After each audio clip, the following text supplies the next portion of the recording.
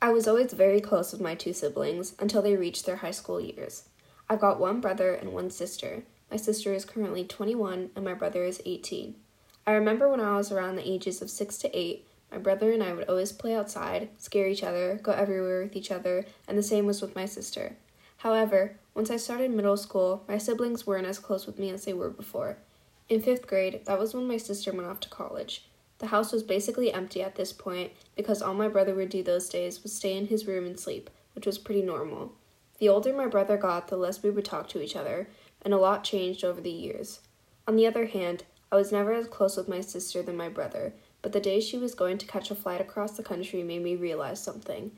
Everyone, including myself, hear everywhere how important family is and that you must cherish every moment with them, but you never think deeply until something like going off to college happens. Saying goodbye in these ways were very new to me, so lots of different feelings started flooding through me like a wave crashing down on you when you least expect it.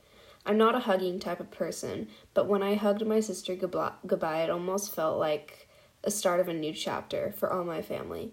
And those moments were when I realized how close you are actually with your family, even if it may not seem like it, because you will forever remember the fun memories that you shared with them.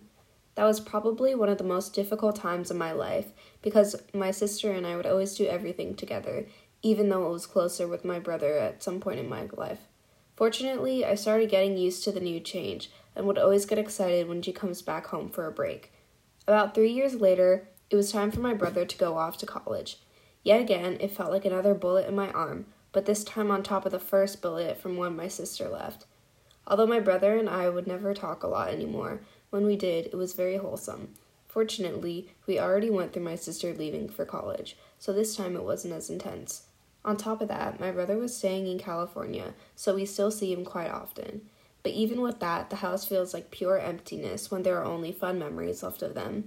There was no longer loud music, no more fun conversations, and no more spending time with my siblings. Being the youngest, I didn't have any siblings to spend time with anymore, and even though my parents were still here, it felt different than having siblings with you. Back then, when I had a close bond with both of them, you never realized that those were the good old days until moments like these arrive.